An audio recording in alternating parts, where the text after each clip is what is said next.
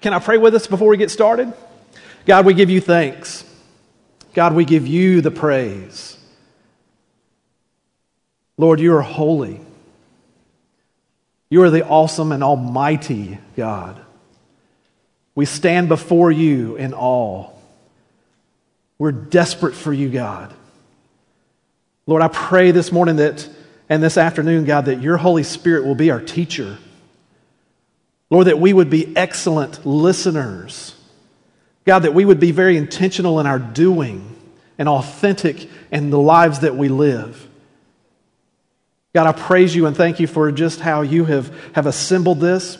So now, Lord, use this as a catalyst and allow us, God, to go forth to make you great in our homes, in our neighborhoods, in our communities, in our churches, so that, God, you're the one who is glorified. We thank you, Lord. In Jesus' holy name we pray. Amen. Amen. Thank you again for allowing us to be here. Let me just get started by just sharing with you a little bit about what I do. You know, many parents, at least in the North American culture, they are busy people. Busy people. As you can see, that's a key word that I want to make sure that I talk about whenever I get the opportunity to speak to parents. Because, at least in North America, I'm not so sure about what your culture, what they struggle with in particular, but I know North American culture, we can find stuff to be busy on top of being busy. I mean, we're just pros at it, and that's really to our detriment. But here's my goal. For many parents today are busy and have little time to disciple their children, and that's a reality. However, with the Faith at Home training that we offer at the Baptist State Convention, it's really just the whole idea of equipping these parents to be confident disciple makers. See, because as we'll talk about today, as we look at in this particular session in the Shema, we'll see just how God has really orchestrated our day into a rhythm.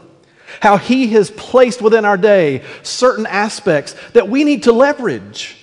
We need to. Well, first, I guess we need to really realize that they're there. We need to see them, and then we need to leverage them, and then we need to be intentional.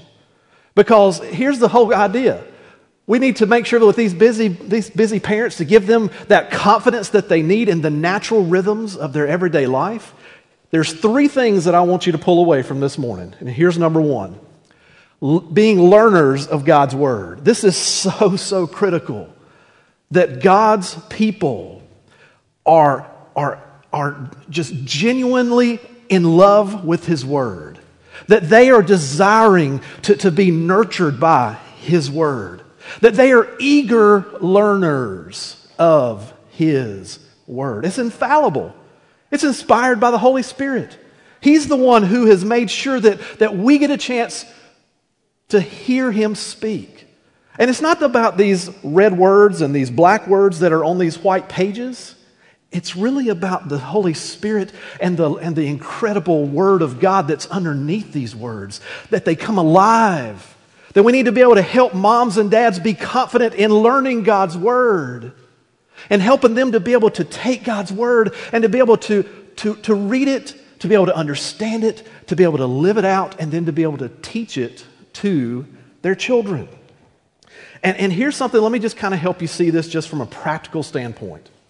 Right here, living a lifestyle of integrity and teaching their children intentionally.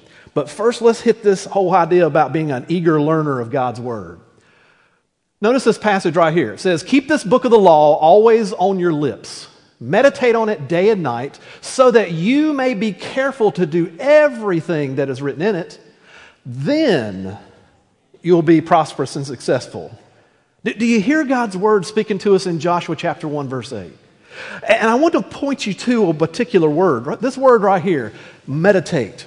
You know, a lot of people, the first thing that they think about when they see that word meditate, they think of something more like kind of like this, like emptying yourself, emptying your mind, and putting yourself in a position to where everything else you're oblivious to it, and you're just focusing on emptying your mind. That is not what God's Word means. This word meditate actually has an incredible meaning. And to help us to kind of understand this really deep meaning of this Hebrew word Haggah, because that's the Hebrew word that is translated, that we use in our English as meditate.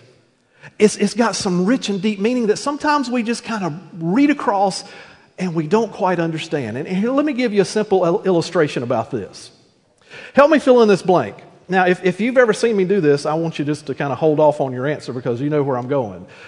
But help me fill in this blank. God is blank. What's a word that you would put in that blank? God is, I think I heard great. God is great. He is great. God is faithful, I think I heard. We could add some more words. God is holy. God is love. Would you agree with those words? Well, of course.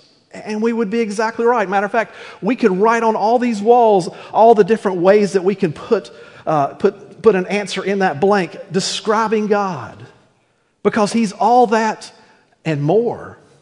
However, if you remember, God's Word, it was written by people not of our culture. It was written by Hebrews. It was written in a different time, a different place, a whole different scenario of settings. And so God's Word was written by this special group of people from the East. We call it the Middle East. In the culture and the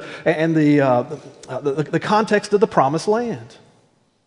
And when God used these people, remember, they were the ones holding the pen, but the Holy Spirit was the one doing the inspiration. He was the one doing the speaking into their hearts, and they were writing what God was giving them. And so one thing that we need to make sure that we understand is what their culture would see as normal as compared to ours. Because if we were to ask that group of people, the people who were holding the pen, if we were to ask that group of people to fill in the blank, God is blank, you know what words they would use? They would use, God is my rock. God is my shield. He's my strong tower. He's my fortress. God is my shepherd. Do you hear the differences in these two different columns that we just made? See, what we were describing just a moment ago are very abstract thoughts. It's not that they're wrong. God is love. But they're more abstract because, and here's what I mean by abstract. Abstract is something that you cannot touch. Whereas the Hebrew people were using words that were very concrete, like a rock. Can you hold a rock? Can you touch a shield? Can you touch and hold a shepherd? So you see the differences in the two. See, these Hebrew people, as they lived their lives, as they would speak their language, as they would write God's word, they were very visual in their thinking. Just take a look at Psalm chapter 18. You'll see this imagery all over Psalm 18 as far as how God just uses these people to just describe Himself in very concrete ways. And this word Haggah is no different. As a matter of fact, take a look at this. Matter of fact, you need to kind of get, okay, we live in the South, right? So you got to get Southern on me. Okay, you got to get Southern with me. So you don't just say Haggah, you got to say Haggah. Okay, so can you say that with me? Come on, be Southern. Come on, try it out. 1, 2, 3. Haggah. Ooh, well done. Nice. Oh, they're great. Yeah. Think about how that word sounds. And see, when that word was used, there was a visual image going on in the Hebrew's mind of a lion just after it has caught its prey and it's eating its lunch. Can you kind of visualize that? Just as that moment, as that lion is eating its prey, what sound would it possibly make? As it's chewing on that flesh of that animal, it's saying, Haggah. And so that's the imagery that comes about when we say that word. So now put that imagery back into this verse and notice what it says. It says, this book of the law always on your lips, but what? Not just meditate, empty my mouth, but what? We're talking about God's word. What are we supposed to do with it? We're supposed to eat it. We're supposed to allow it to be something that we consume. It needs to be fire within our bones. And so we need to be learners of God's Word, allowing His Word to be what shapes our thinking, what shapes our actions, what determines our attitudes, the things that we do in our everyday lives. Every aspect is right here in God's Word.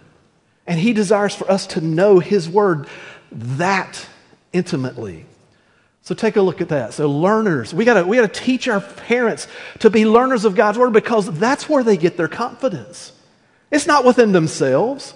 It's not with your wonderful preaching, as great as it is, but we got to teach them to not expect to be handed a fish by you every Sunday or Saturday, whenever times that your church meets. They don't need to expect to be fed by you handing them a fish every single Sunday. We need to teach them how to fish. Of course, they need to come and be a part of the body. They need to come and hear you exhort on God's Word, whether it be through sermon or Bible study or whatever. But they also need to have that manna every single day, being fed and being nurtured by His Word. They need to be eating God's Word and allowing it to saturate every part of their lives. That they need to pray God's Word. They need to study God's Word. They need to use God's Word to love other people. And then they put it into every aspect of their life, their vocation, and in particular, their home. Because that's where we live out our faith the most raw. Would you agree with that? We are more ourselves at home than we are anywhere. And so as allowing God's Word to be what speaks into our everyday lives, the people that God has entrusted us with, these children, our spouse, all these people, they see us for really who we are. And so we've got to allow that book to transform us, allowing the Holy Spirit to speak into our lives, because He is the author of that book. So let me just ask you a simple question. You got a favorite book, you got a favorite author, somebody that you love to read outside of the Bible. Perhaps there's somebody who writes books, and you just, anytime they have a brand new book, you're just on it. You just love to be able to grab a hold of their book and just read it. You love what they have to say, how they speak into your life. Well, what if that author, and let's just say Karen Kingsbury, does that name sound familiar to anybody? She's a Christian author. Because she's a prolific writer. She writes quite a number of books. So I pick her because she's very well known. But let's just say Karen Kingsbury just released a book. It hadn't even hit the bookstores yet. And she's making a point to come to your house because she wants to deliver her brand new book. She just finished it. It's not even in circulation yet, but she wants you to have it. And matter of fact, she brings it to your house. She just asks for a simple cup of coffee. Y'all sit down at the table, and she says, "Would you please just read the first few pages of my book? I just want to see you read it." I mean, wouldn't that just be unbelievable? And think about this. You're sitting there and you're reading, you're opening up page 1 and you're flipping to 2 and 3, and as you're reading, what if you could sit right there and you have a question about maybe a particular character or circumstances getting ready to happen? What if, as you're reading that book, you could ask the author, "Hey, what are you talking about here? What is exactly are you saying here? What is it that you mean here?" Now, that would be an incredible thing, wouldn't it? I mean, just be phenomenal that you got a chance to do that. What an experience that would be. Do you know every time that you read God's Word, you have that experience? Because if you're a follower of Jesus Christ and you have put your faith and your trust in Jesus, you have the Holy Spirit residing in you. You have Him living in you. Matter of fact, you have the author of His book living inside of you. So every morning, every afternoon, every evening, when you go to God's Word, the author is right there, ready to speak into your heart. So are we teaching our parents? Are we learning, helping them to learn God's Word so that they can then turn right around and be intentional with their children, living it out authentically? So here's the second thing. living a lifestyle of integrity. And I'd like to take us to this passage in Philippians chapter 1. Read along with me in this passage. Notice what the Bible says. It says, "And this is my prayer, that your love may abound more and more in knowledge and depth of insight, so that you may be able to discern what is best and may be pure," look at this, look at these two words, "pure and blameless for the day of Christ." Now here's what I want us to see in this passage. Again, remember, these words have deep and rich meaning. First was the Hebrew aspect of things, but now we're talking about the Greek words. This aspect of pure and blameless. Paul is exhorting us, he's challenging us to live a life that is pure inwardly and blameless outwardly. And he's actually, in this word pure, using a brilliant illustration.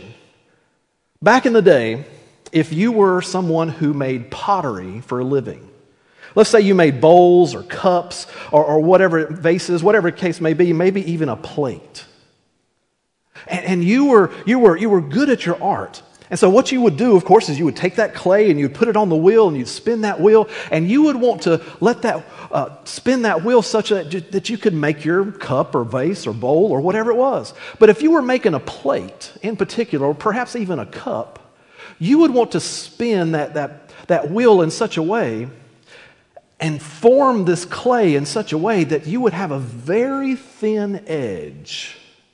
A very thin edge. Because the thinner your pottery would be, actually the more valuable that it was.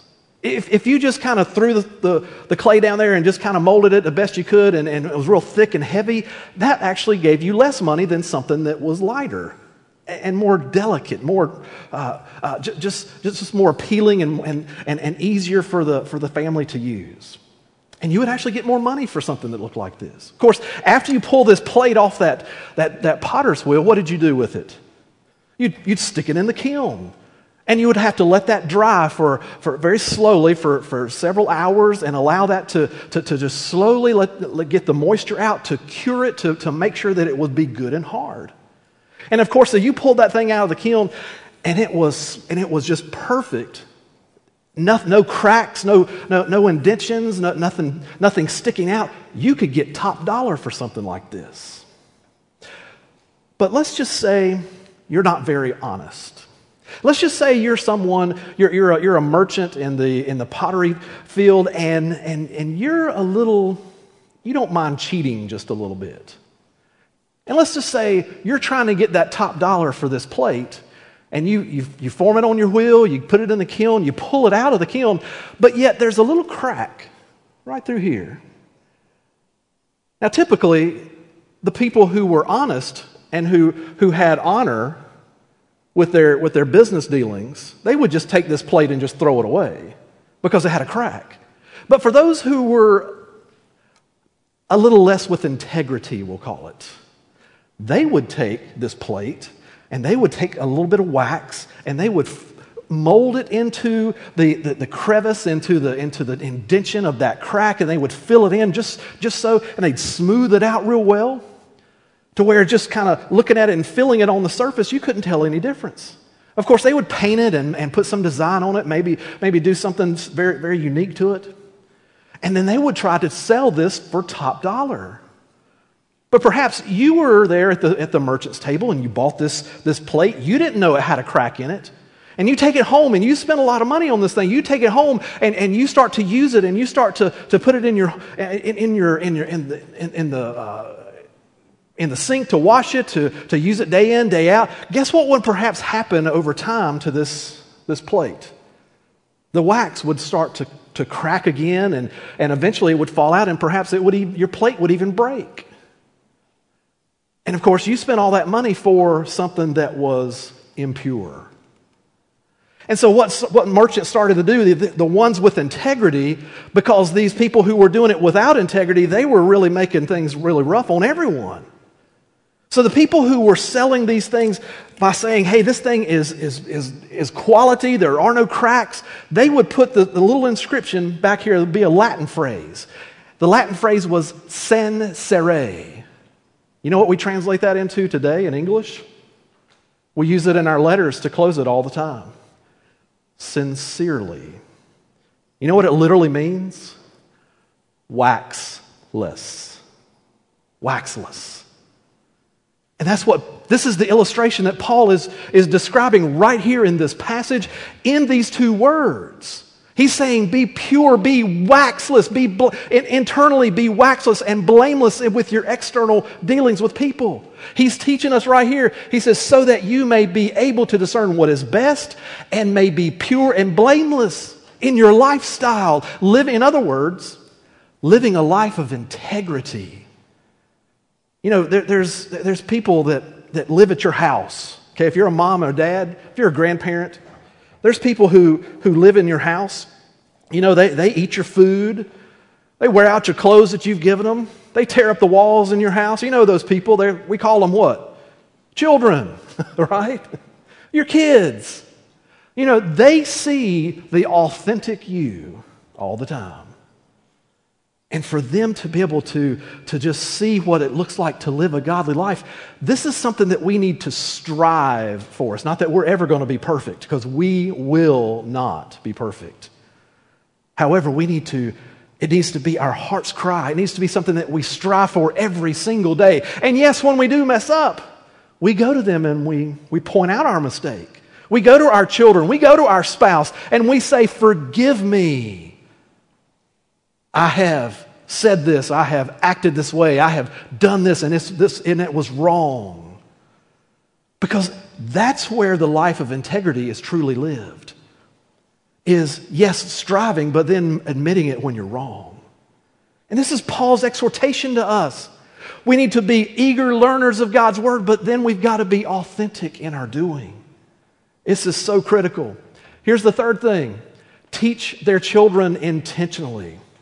Point number 3, we need to help our moms and dads be intentional teachers of God's word, because if they're learning God's word and they're living it out to their best of their ability, then God gives them the perfect opportunity to be the primary teacher in this child's life. To teach them God's word, to teach the things that God is teaching you, to teach them to the children that God has entrusted to you. And here's where I'd like to take us into this passage. Notice what the Bible says in this book called Deuteronomy chapter 6, verses 4 through 7. As you know, Moses is standing there at the entrance of the promised land. Let me borrow this chair for a second. And Moses is teaching the children of Israel how they can be successful in this land that they're getting ready to occupy. He's teaching them, he's giving them a game plan on how they can live a life that would allow them to be intentional teachers in their children's lives, but also to live out their life with integrity. Because he knows something very critical. He's standing on this rock. I just kind of imagine that Moses is standing on a rock as he's preaching to the children of Israel. Because remember, they've just spent 40 years in the desert. Prior to that, they were slaves in Egypt. And Moses is trying to get these people ready for this incredible opportunity that God has finally fulfilled his promise. He's getting ready to give them this promised land. And remember, Moses isn't getting to go in. Joshua will be the one who leads the children of Israel into the promised land. But here is Moses, and he's preaching to these people. He's pouring his heart out to these people because he knows something very critical about the people who occupy this land that God is giving them. He knows that the Girgashites, he knows that the Jebusites, he knows that the Canaanites, and he knows that all the Chiggerbites, they have one thing in common. They absolutely hate God. And they could care less what God thinks. They don't want anything to do with God. And these being God's people even puts them more uneasy. And so Moses is giving them this word right here to help them be successful in the land. And notice what he says. Notice how he starts out his very first word. Hear, O Israel. Now, that word hear is actually the Hebrew word Shema. Say that word with me. Shema. Because that's where this passage gets its name. And here's something important that you need to know. Moses isn't just saying, hey everybody, listen up. He's not just saying, hey, hear what I got to say and, figure it out on your own. He's actually saying, listen to me and obey. It's not a choice in the matter. As a matter of fact, you would describe it like this. Moses is saying, Israelites, listen up. I got something to tell you, and whatever I tell you, you obey. Moses is trying to get his point across because he knows the temptations that lie across the Jordan River. He knows the propensity of his people. He gets it. Do we have that same thought process in our homes? Do we know what lives outside of our homes, in our children's schools, in the neighborhoods that they live in, and the kids that they play with? Do our parents see that? That their home is supposed to be a place to where it is a refuge and a place that they can be nurtured and taught God's Word. These are the things that we need to teach our parents to help them understand. And so he starts out by saying, Hear, O Israel, the Lord our God, the Lord is one. Did God ever show himself to these Hebrew people? Did he ever show himself that he was the only God of the universe? Remember 40 years before this? Remember when they were down in Egypt? Remember when they were still slaves to Pharaoh? You remember the 10 plagues? As Moses came and said, let my people go, let my people go, let my people go. And God would send a plague there into the country of Egypt. Do you know what he was actually doing?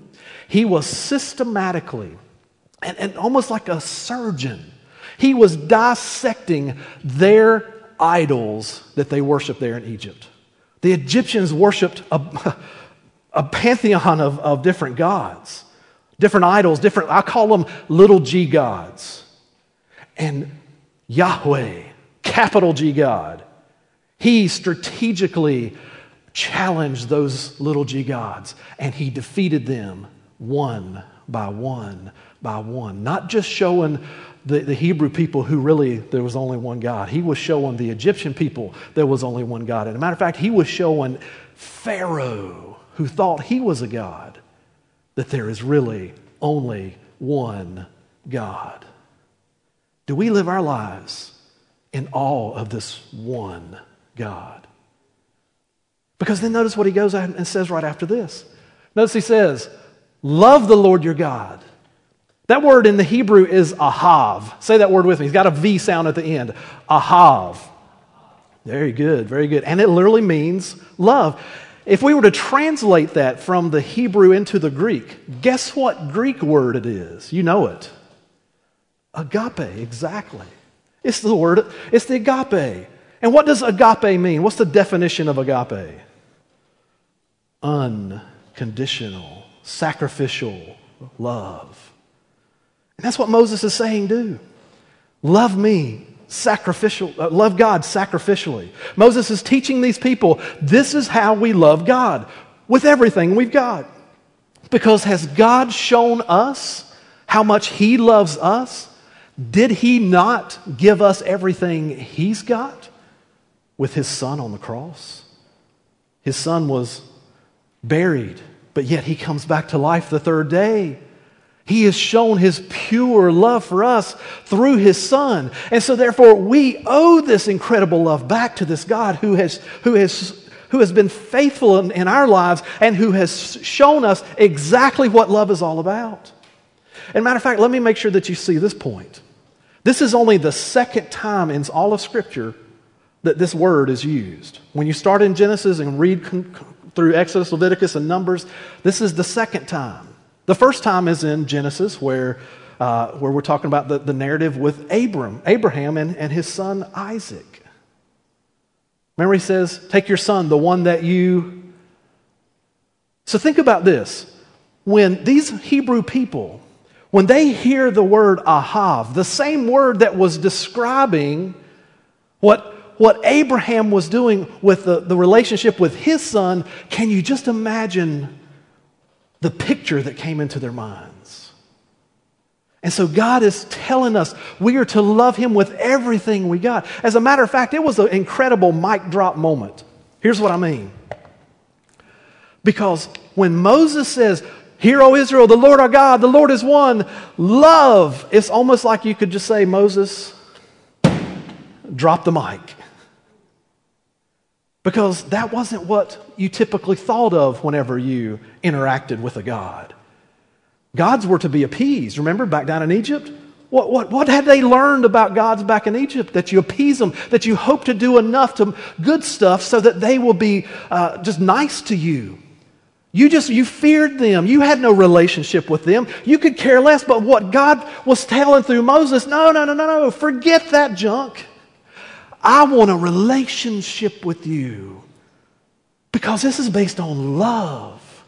So love, how are we supposed to do it? With all our heart, with all our soul, and with all our strength. Bottom line, holding nothing back. God didn't hold anything back. He doesn't want us to hold anything back. And then notice what he goes on to say after that. These commands that I give you today are to be upon your hearts. In other words, we're to live them out intentionally. We're to live them out with integrity.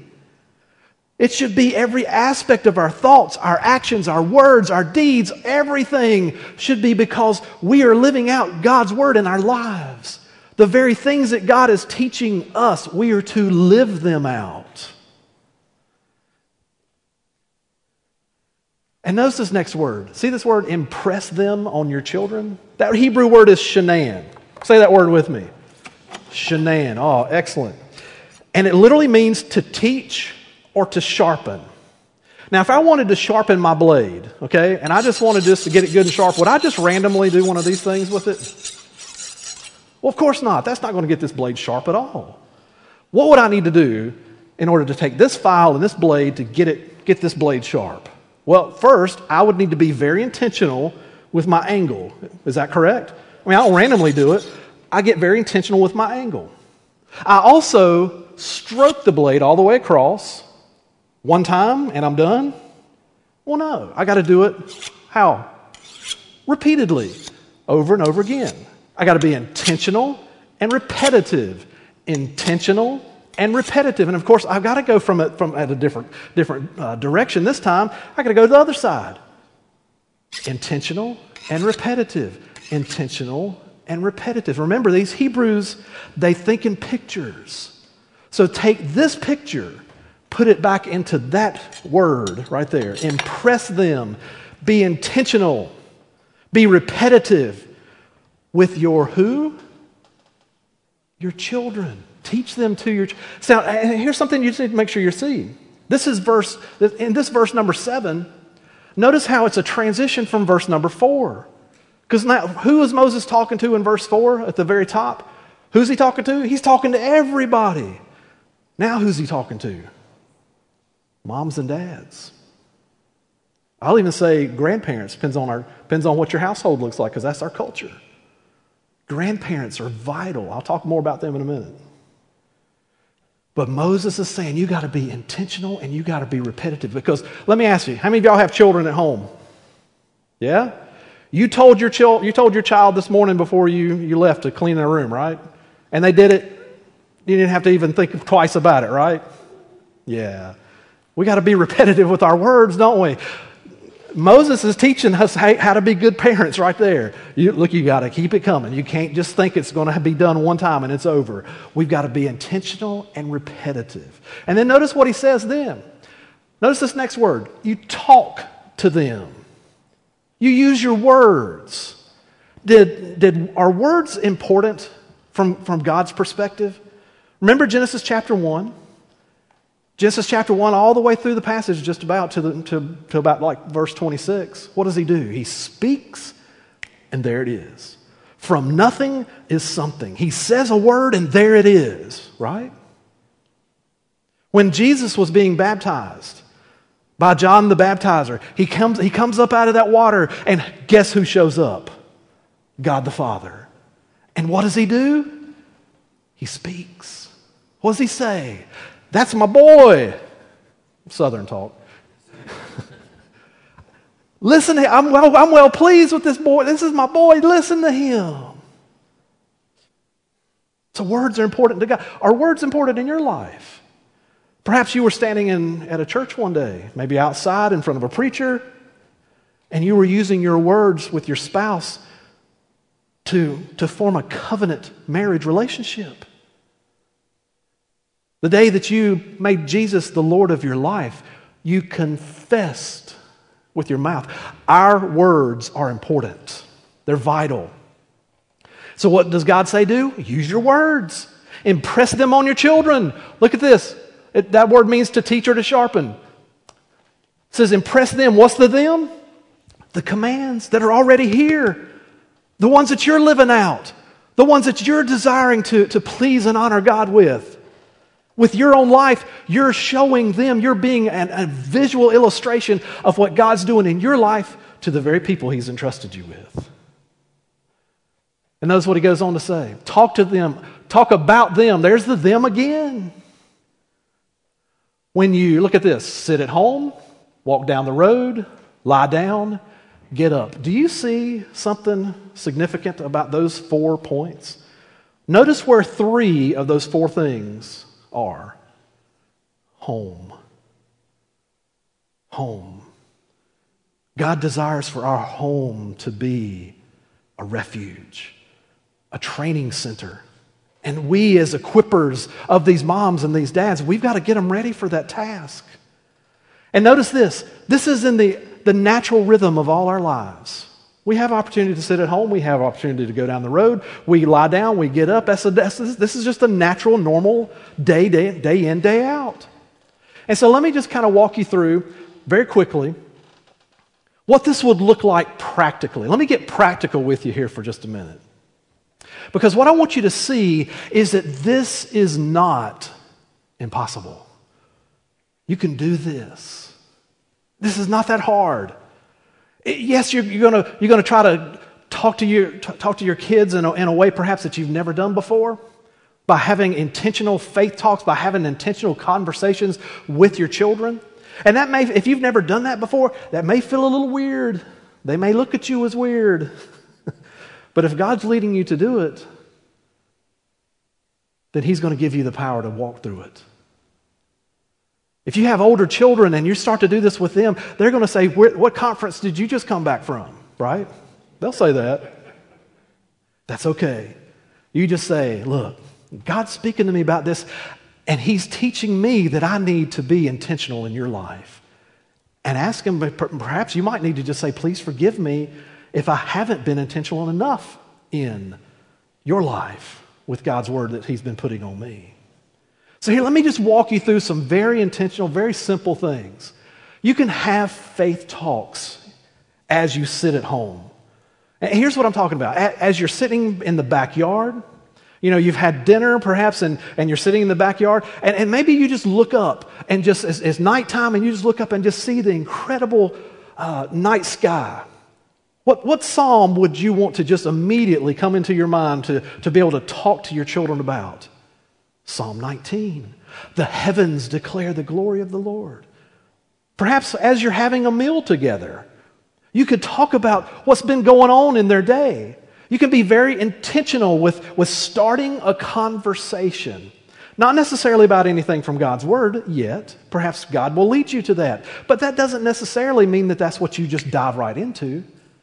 But maybe as you're sitting there, you're having your mealtime, you could just ask simple questions like, hey, what was the high point of your day? What made you laugh today? What made you sad today? What was it that was the most interesting part of the day? Now see, when you ask questions like that, those are open-ended questions. Notice I didn't say, how was your day? Because if you ask a teenager, how was your day? What are you going to get back? Something like that, yeah. Maybe you might get a grunt, right? But if you ask them an open-ended question, what made you sad today, laugh today? What made you happy? What was something that just brought a smile to your face? What you're doing there is you're starting an open-ended conversation. They at least got to put maybe a noun, a verb, and something else, and a period possibly, give them a chance. But here's what you're doing. Number one, you're making table time, your meal time. You're making it a place where we as a family, we talk. Now, I would encourage you to take those little rectangles that are in your house. You know what I'm talking about. These supercomputers that are in your pocket, right? iPads, even the TVs in your house. Turn them off. Ooh. Did I just say that? Ooh. That's crazy, isn't it? Okay, 15 minutes. Just try it. And allow that time to be something that you're investing into your children, talking back and forth, hearing what their day's about. Because really what you're trying to do is learn from their day what they've experienced. And then perhaps, who knows, God will allow that time to be something that you share something that God's been doing in your heart in life. Maybe he reminds you of a verse as they're talking about a situation going on with some of their friends. Who knows what the case may be? But you're allowing the Holy Spirit to use that time for something sacred instead of something that you just kind of blow through. There was a time when I was a youth pastor for several years. And there was a young lady, she was interning for me, and she was over at our house one afternoon, and we were working on a project, me and my daughter, who was of her the same age as the lady who was a young lady who was the intern. So me and my daughter, and her name's Katie, we were all working together. We were working on this project, and it was kind of chilly outside, or cold outside. And so my wife had a pot of soup on the stove. It was getting close to dinner time. And so we were just about finished with the project, and I said, "Hey, Katie, you want to just stay for dinner with us?" And she said, "Well, sure, yeah, I'm starving." So we all just kind of went into the kitchen. We had our bowls, and we went to the stove, and we scooped our soup into our bowls, and we went and we sat down at the table, and we held hands, and we prayed. That was just what we did as a family. That was normal for us. And Katie looks at me after we finished praying, and we're getting crackers and getting everything situated, getting ready to eat, grabbing my spoon. I'm ready to go. And she says, "Mark, do y'all do this all the time?" And I said, "Yep, we eat all the time. We sure do." No. Do y'all sit together and like as a family at a table? And do y'all this and pray? Do y'all do this all the time? I said, "Well, I won't say that we do it 7 out of 7, but I would say we're probably good maybe 4 or 5 out of 7 days a week. Yeah, I'd say we're pretty close to that." She said, "Wow, that's crazy. That's not what we do at my house." I said, "What do y'all do at your house?" She said, "Well, if you're hungry, you go to the kitchen, you fix you something to eat, and you take it into the den and you watch TV while you eat it. Maybe by yourself, maybe if there's somebody in there too." I'm like, wow. So you never have any table time conversation? They said, "No." I'm like, perhaps whenever you get married and have your children, perhaps maybe this might be something that you do in your home. Guess what? Katie's now 26 years old. She has a little boy about 4 years old. Guess what they do? I won't say that they do it 7 out of 7, but guess what they do a majority of the time? Her and her husband and their little boy, Isaac, sit and eat meals together. They can do this. This is not that hard. It's just got to be intentional. And we've got to show them how simple these things are so that they take advantage of these things. You can mealtime together, of course, game nights. Me and my wife, we're empty nesters.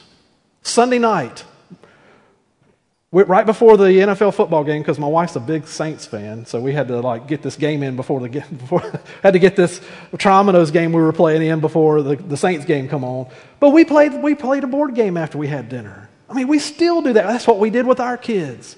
So it's just a matter of teaching our families how to take advantage of this rhythm, because you can start and have conversations with your family. Walk or ride down the road, let's contextualize that. When you go down the road in the mom van, okay, let's just make it simple. That's what we do. Because every single time, whenever I go to churches and I talk to families about, hey, you need to sit at home, you need to be intentional with your time around your table, they'll say, we are never at home. And I say, well, you know what? God saw you coming because He knows if you're not home, you're riding down the road. So He's made provision for this. And notice there's just some simple things you can do. You can have faith talks. You can pray with your family as you're riding down the road. You can talk about God's incredible creation. I mean, the sunrise, the sunsets, I mean, whatever God shows you, be intentional with and be ready to see what God's saying to you. Or you could use this thing that I called side by side. My son, when he was about 15 years old, wasn't making real good decisions when with his friends back in those days. Now, of course, I was his youth pastor, but I was also his dad. And I knew my son. I had studied my son. I had really paid attention to how I could speak to him and how he responded. So I was a student of my son and how he received information. And so I knew I needed to have this conversation with my boy. And I was going to have this conversation with my boy. I was not going to allow him to continue to make dumb mistakes with his friends. And so I got him in my little Ford Ranger truck. It's a 2-seater. And I sat down in my seat. And I got in my 10-2 position. My son was right here. See, because I knew my son wouldn't take to this type of conversation if I was looking at him straight in the face. I knew it would be more difficult if he had to look me straight in the eye. So I didn't put him through that. I just got in the 10-2 position, went down the road, and we talked. A long conversation. All the way from wherever we were going until we got back home. I helped him understand where me and his mother stood, where God's Word stood, what it meant to be a friend and what it meant to have godly people in his life. And praise the Lord.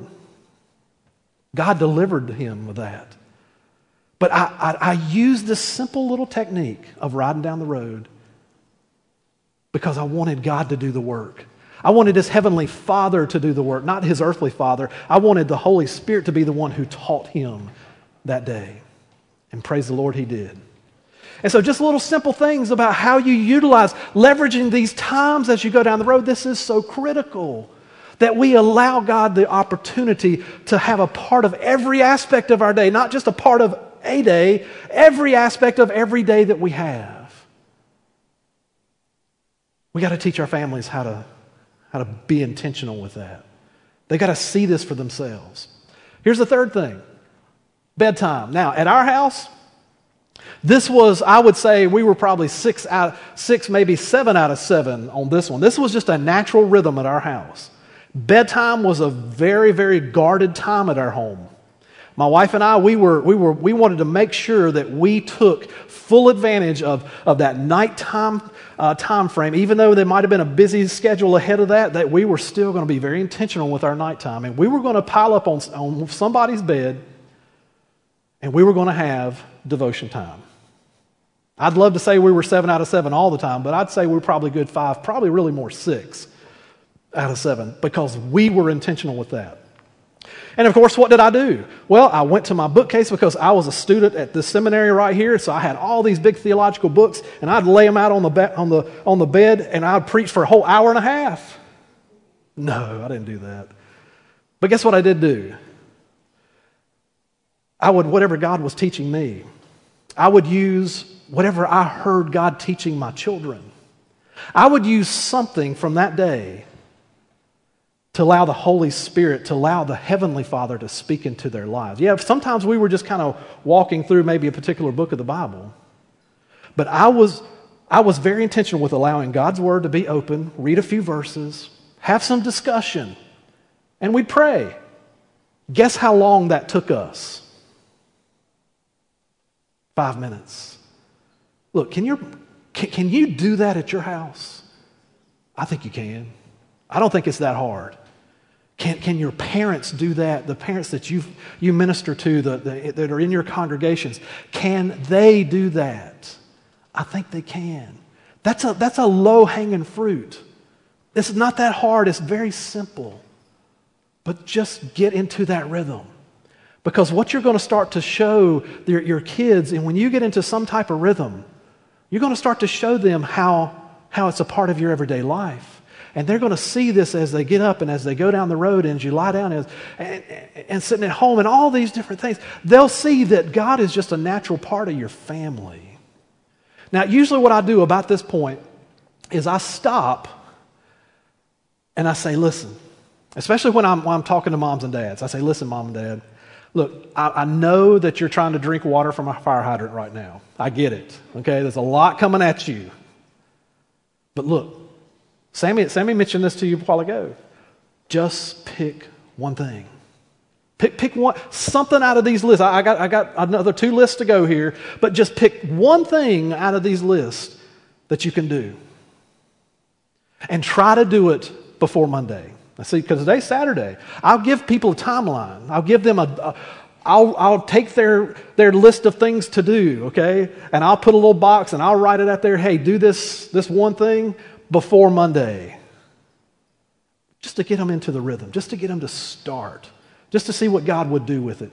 Because I have yet to have a family come back to me and when they've actually tried to literally do it, I've yet to have anybody come back to me and says, didn't work for us, we're not going to do anything.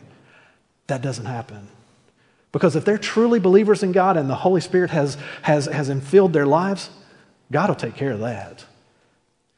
So just doing these little things, the biblical blessing, reading devotional Bibles, seasonal devotions. Hey, here's something that you got in your goodie bag.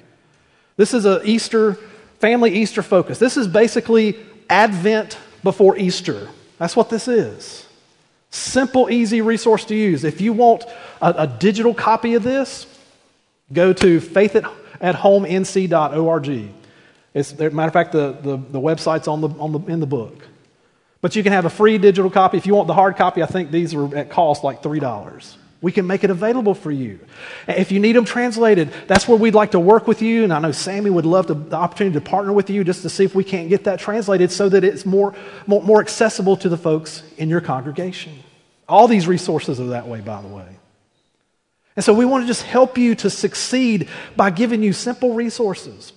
Matter of fact, this coming Christmas, about the middle of November, we're going to have a Christmas Advent, 25 days before Christmas, starting December 1st, of course. And of course, that's going to be a free download. We're not even going to print those. Those are free for you just to download it, click download, and use it. You can print them out or you can just use them on your devices. Either way, perfectly fine.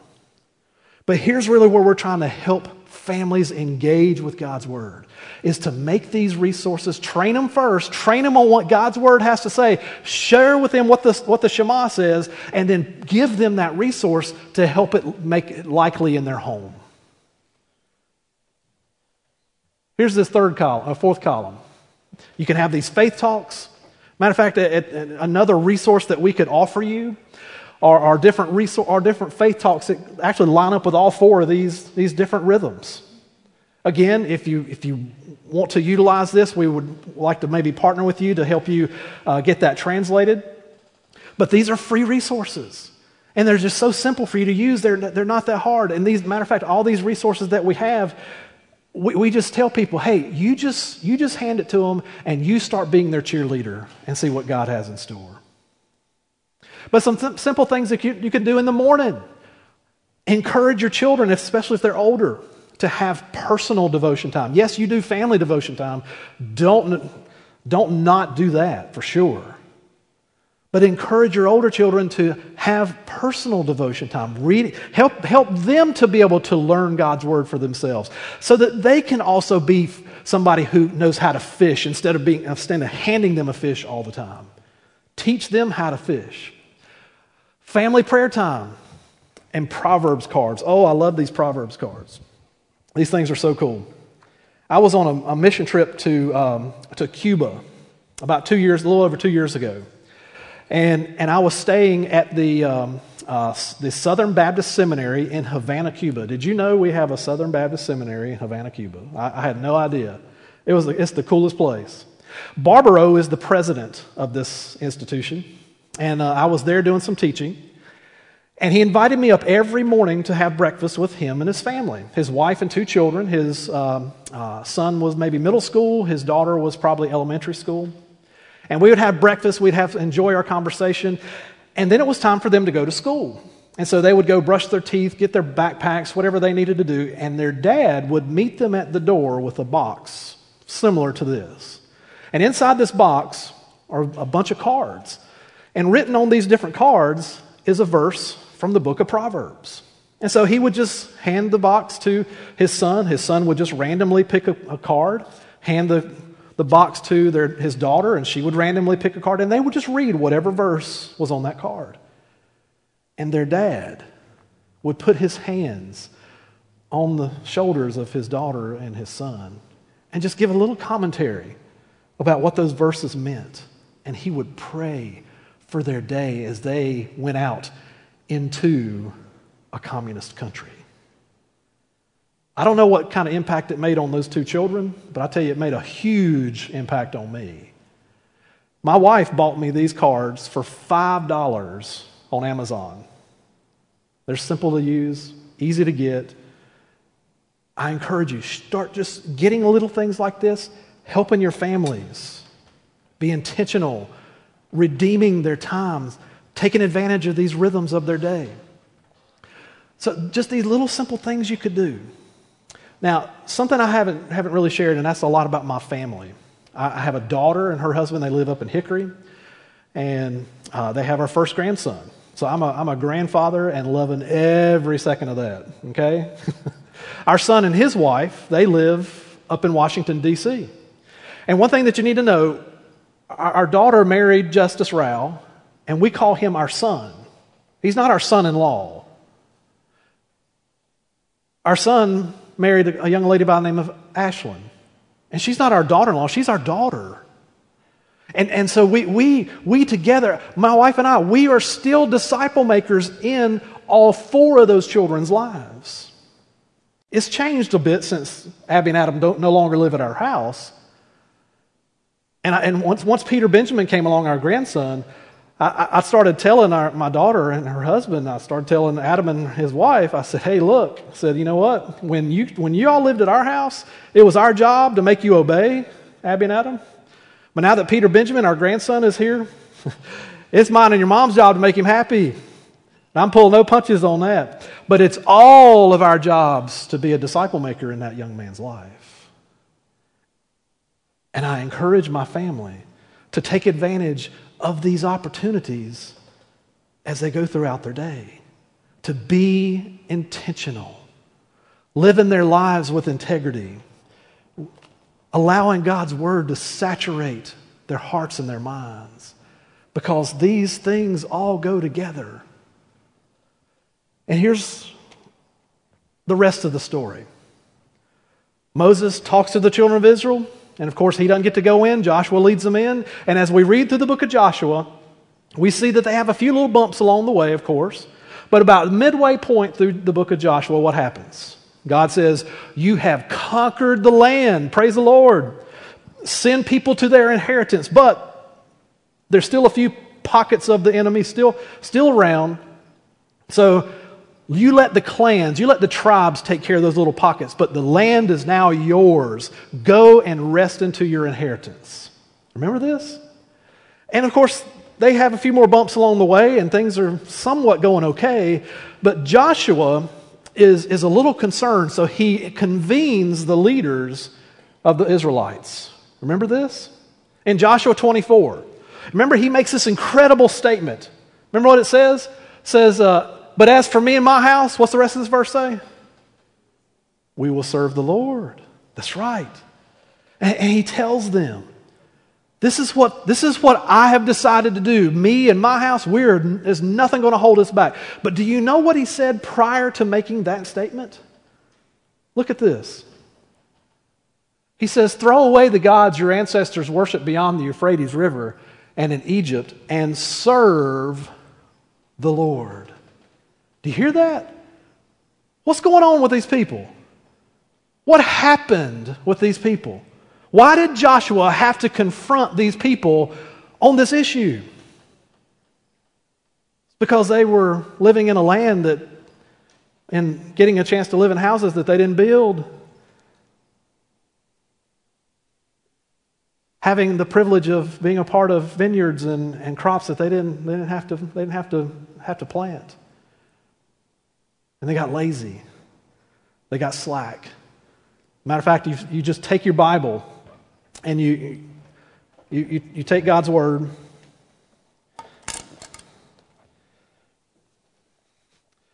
Joshua 24 is right here in my Bible. You flip one page, and you come to the book of Judges chapter 2. Here it is. You hear this? Look at this.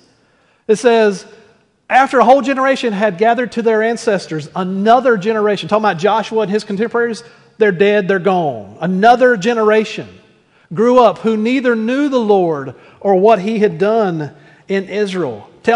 Please tell me what happened. How could they have gotten so far off track that they didn't know the Lord or what he'd done in Israel? How could that have possibly happened? When you go back to Deuteronomy chapter 6, verse 7, very likely, where it says, talk to them, impress them on your children, talk to them. Very likely they didn't do that. But I'd also like to submit to you what we just read in Joshua 24. There was idol worship going on. The little g gods were a part of people's households. There was little g gods in people's lives. And think about this just for 1 second. Put yourself back in this day. You're a part of this next generation. You're a part of this another generation. You're a teenager in this other generation who didn't know the Lord or what he'd done in Israel. Let's just say your mom and your dad, they were trying to tell you who Yahweh was, what he'd done through Egypt and the wandering in the 40 years and what he'd done with the conquering of the land.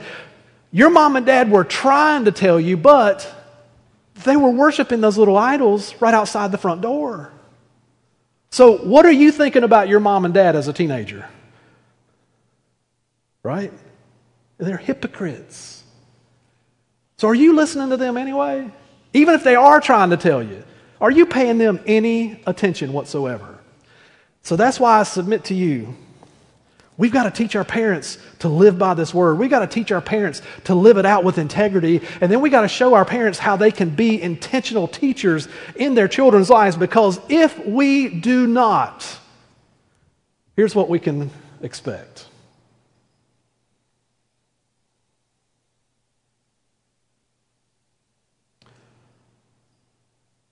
However, I just praise the Lord. I give him the honor and praise and glory for it all. Because you know what? Jesus, he's on the throne. And as long as Jesus is on the throne, as long as he's at the right hand of the Father, we have hope. And God has placed you in the lives of the people of your church. As leaders, you now have the privilege of equipping them to be intentional learners of God's Word, eager learners of God's Word, authentic doers of His Word, and then intentional teachers of His Word. What a privilege God has entrusted you with. So today, as we continue to learn, what is God speaking to you about? What is He sharing with you? And by the way, take a look at this graphic. This blows my mind every time I think about it. Barna asked us just a simple question. Hey, whose faith influenced you? Look at that top one. Who's number one? Mama. I tell my wife it's because she had a 9-month head start, but that's okay. I'm good with that. It's all right. Dads, we're rock solid at 2. Look at that. We're good. But look at number 3. Are we challenging our grandparents? Are we equipping them? Are we helping them to see how valuable they really are in this whole disciple-making process? Moms and dads, we need these grandparents. We need them desperately. So church, we need to equip these grandparents. We need to equip these parents because time is of the essence, but at the same time, we've got God on our side. We can succeed. We can live this life and pass it on to the next generation to where they won't be saying they didn't know God. They'll be saying we get to live life to the max on a whole nother level than our parents do. Isn't that what you really want to see for your children? That they live out this Christian life better than you? Show them how wonderful this Savior is. Here's how you can get in touch with me. There's some information I know in the packets. But I just praise the Lord for Sammy's vision. I cannot wait to see what God has in store next. Can I pray with you?